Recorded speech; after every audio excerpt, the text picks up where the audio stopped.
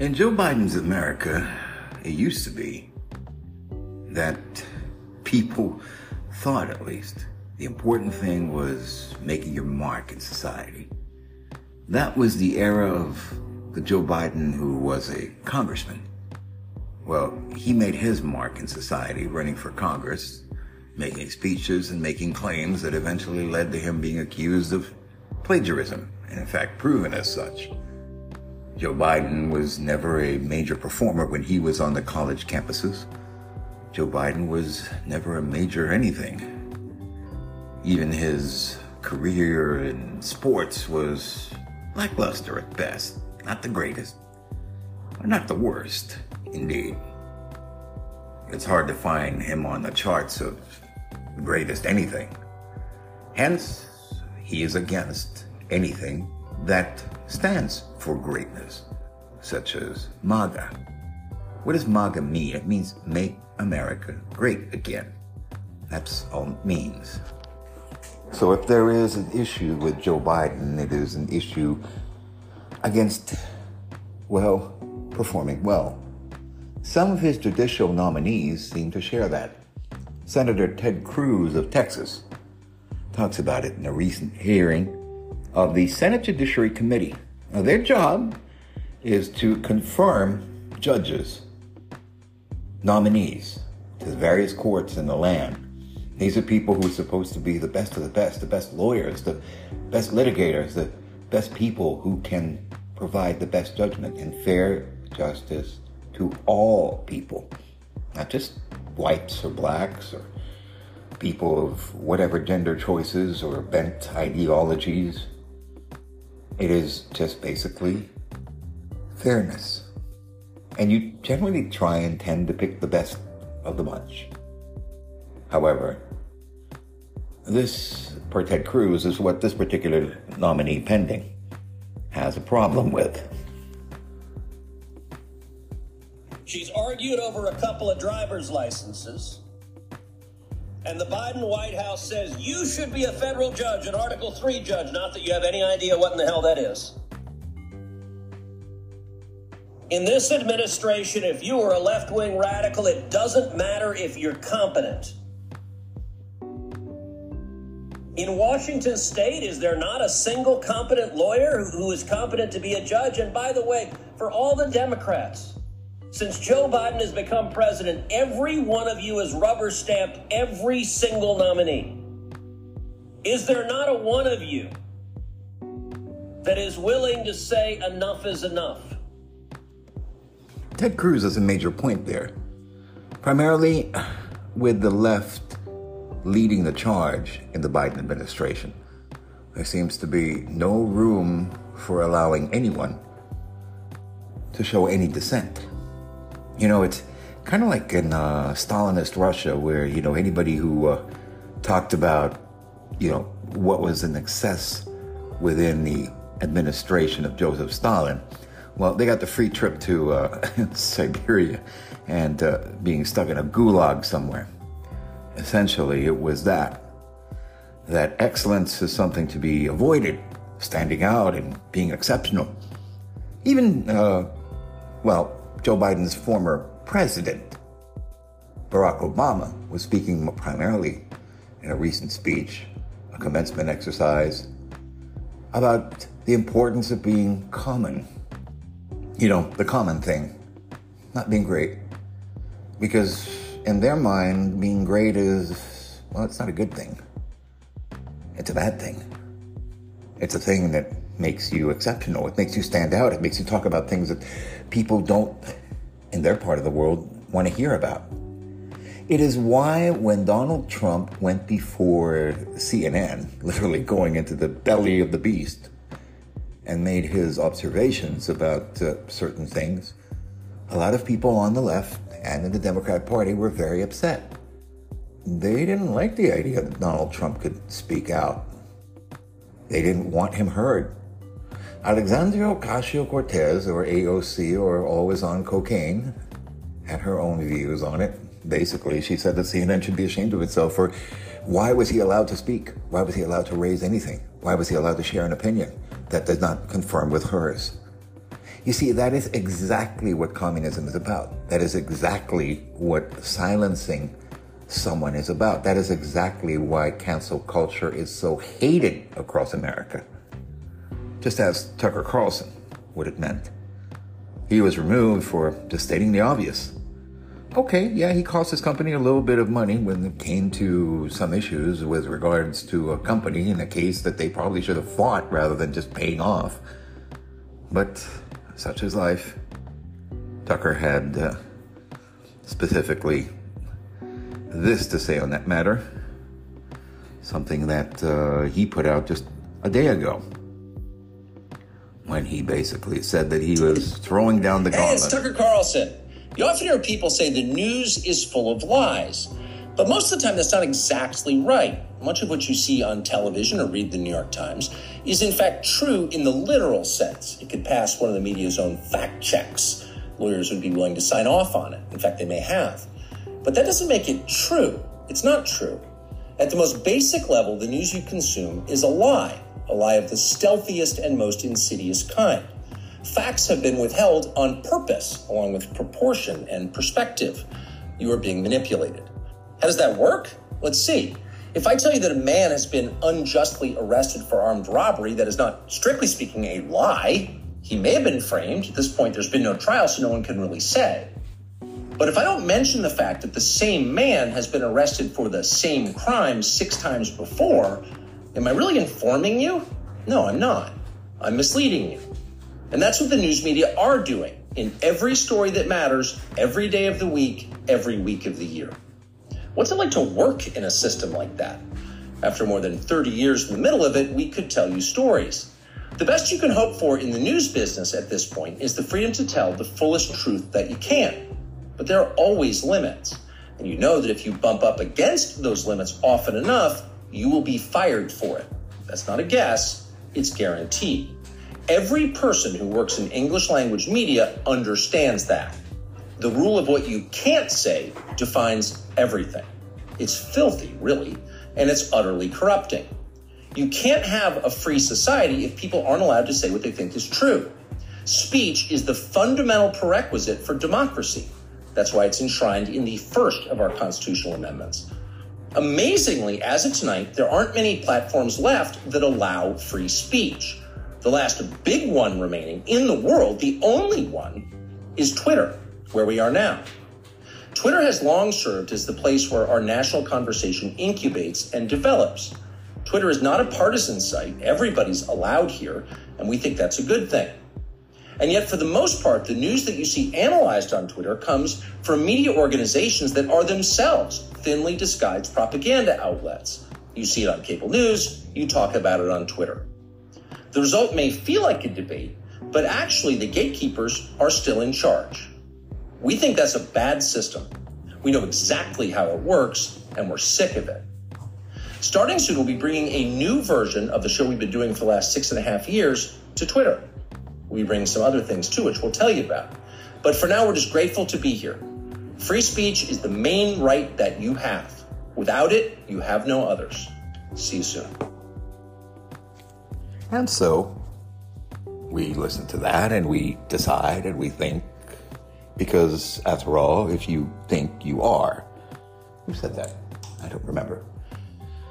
Sometimes I don't remember too well who exactly the whole thing is about and what the whole story is about. We try and think and bring out ideas and talk about options in life and how we communicate about all these things, right? Because that's just part of life. As is part of everything that we are as human beings. Yes, indeed. There is a huge difference between Tucker Carlson, who is a presenter of opinion and a almost infotainment entertainer at times. But obviously, that is, after all, what commercial news is. It's, in a way, thinly disguised entertainment that generally shows off what the world is like, or what the world can be. And we look at all of these things. We look at the the reactions to speeches and talk and everything that was and came out over the last few days. And we look at how those institutions that we viewed with many different ways have come out and said they're part of everything.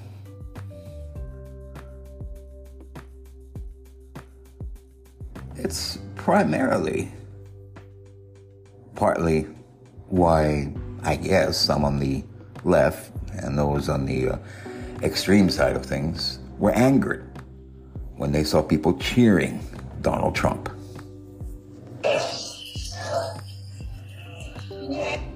You held on to those documents when you knew the federal government was seeking them and then had given you a subpoena to return them. Are you ready? Are you ready? Can I talk? Yeah, what's the mind? answer? Do you mind? I would like for you to answer the question. Okay, it's very simple to answer. That's why I asked it. It's very simple to you're a nasty person, I'll tell you. Can you answer why you held on to the documents? I was negotiating and we were talking to NARA. So basically, you could see the attitude there, the anger almost, from the presenter who was supposed to be a moderator, but turned out to try and become this, I don't know, quasi-interrogator. That's not the job of a moderator at a hearing that is supposed to be a public town hall. It's supposed to be the public talking. And the moderator asking maybe one or two questions, but not badgering the guest. That's why they're called guests. Basically, in the eyes of many people, what happened was a public lynching almost. And not necessarily, not necessarily giving a person a chance to speak. It's just what it is, you know. But Donald Trump has come back and spoken out and said his piece. In fact, he had a very nice long interview on a show that I like to listen to on WABC radio here in New York City. He was on the next day with a guy by the name of Sid Rosenberg on Sid and Friends on WABC. It's a channel you can look up on the internet. But I'll put some excerpts up for that in the next episode. But as we look at what is happening across the United States tonight, one of the things we're also looking at is not just the anger at excellence and the anger versus exceptionalism, but how basically so much is lost when even the mediocre is pushed aside. Let's listen to someone who had a tussle with Donald Trump the other election, Megyn Kelly. She jumped over to NBC and then jumped over to her own platform to be able to present her views of news. Here's Megyn talking about how Donald Trump basically won the night, and the town hall CNN held essentially pleased no one, especially not her. My thoughts on the CNN town hall last night. It failed on every front except one. It was wildly successful in giving Donald Trump an hour of free airtime to make his case without laying a glove on him. Congrats, CNN.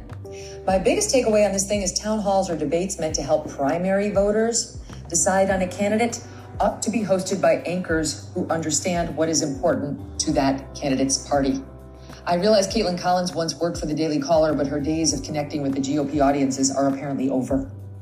The topics pushed by CNN in this thing might as well have been selected by Rachel Maddow or the Never Trump Lincoln Project.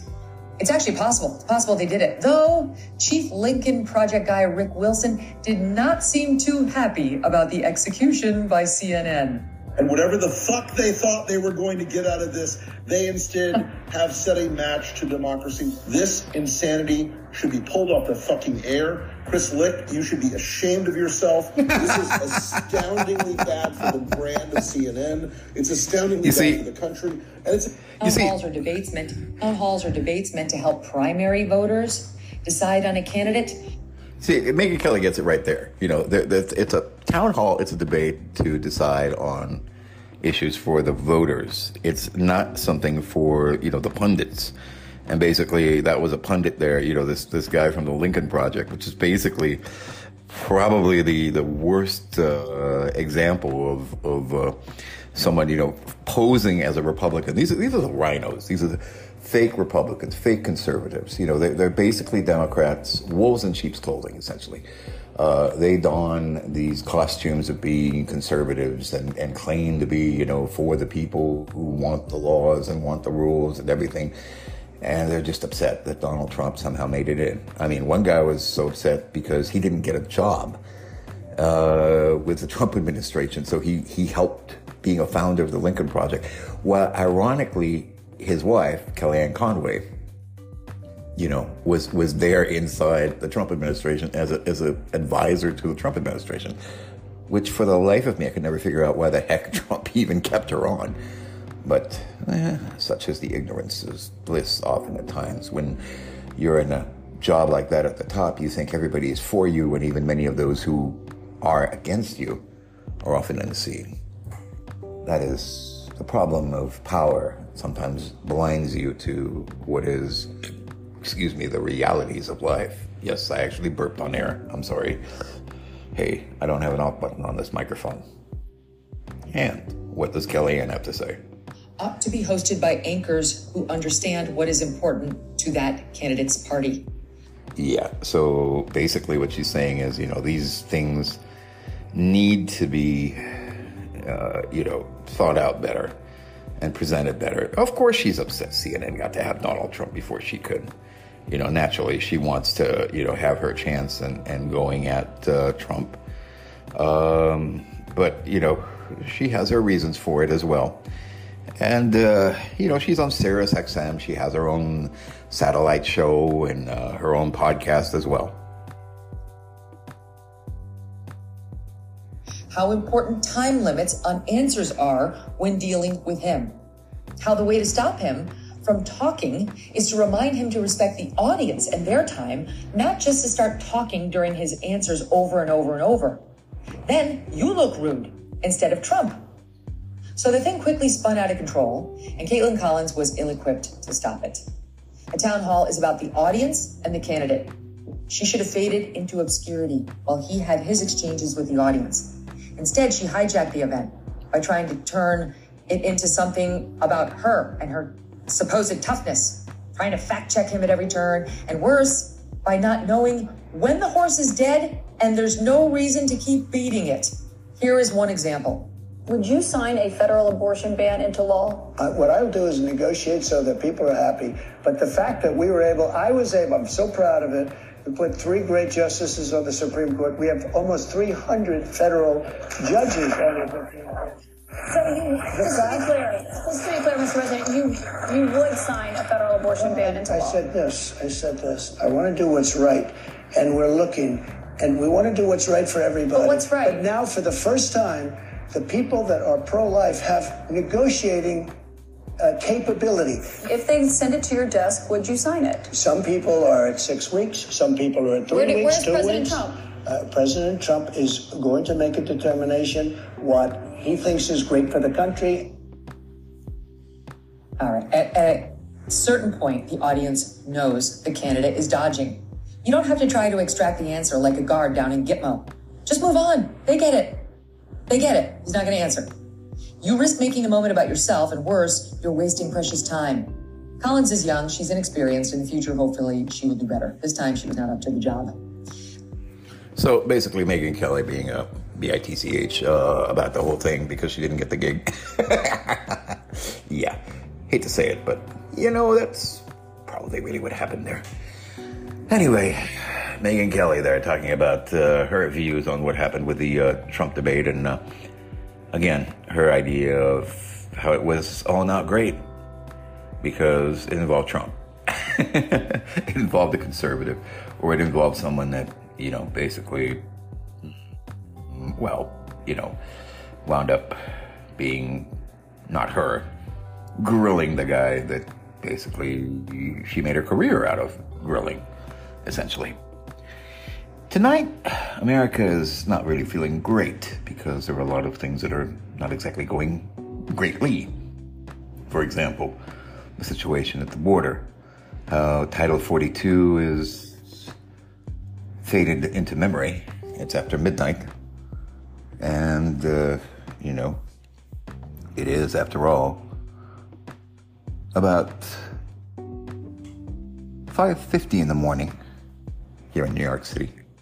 Just a little before 6. And it is, of course, Friday, the 12th of February. I'm sorry. It is, of course, Friday, the 12th of May. And exactly right now we deal with a situation that is upon us. And part of that situation, of course, is indeed the issue that surrounds a massive breakdown of borders. And without borders, you don't have a country. A lot of people tend to forget that. Without greatness, without exceptionalism, you don't have innovation and leadership, and you tend to fade away. Perhaps that's really what Joe Biden wants, everything just to fade away as he does, along with George Soros and many others. I mean, think about it. Look at a guy like Soros. What really has he done for the world? In the whole context of history, what will he be remembered for? Not much. Just causing so much pain and suffering for so many people in so many places. For squandering people's savings and currencies, for tearing apart companies and corporations, for ripping all these things apart and making for things that are not the greatest. I'm Mike of New York, and that's the latest for me for now. Let's make America great again for everyone. Not just those on the right or left, but everyone. And let's try and be exceptional in everything that makes us greater. Because after all, there is only one greatest. And I'm not talking about Muhammad Ali, although he was a great fighter. I'm talking about the greater glory of God, whom we all share. God bless you. God bless everyone. God bless these United States of America, where indeed greatness lives. And that greatness is from glorifying God. Have a great day. Have a great Friday. God bless the USA.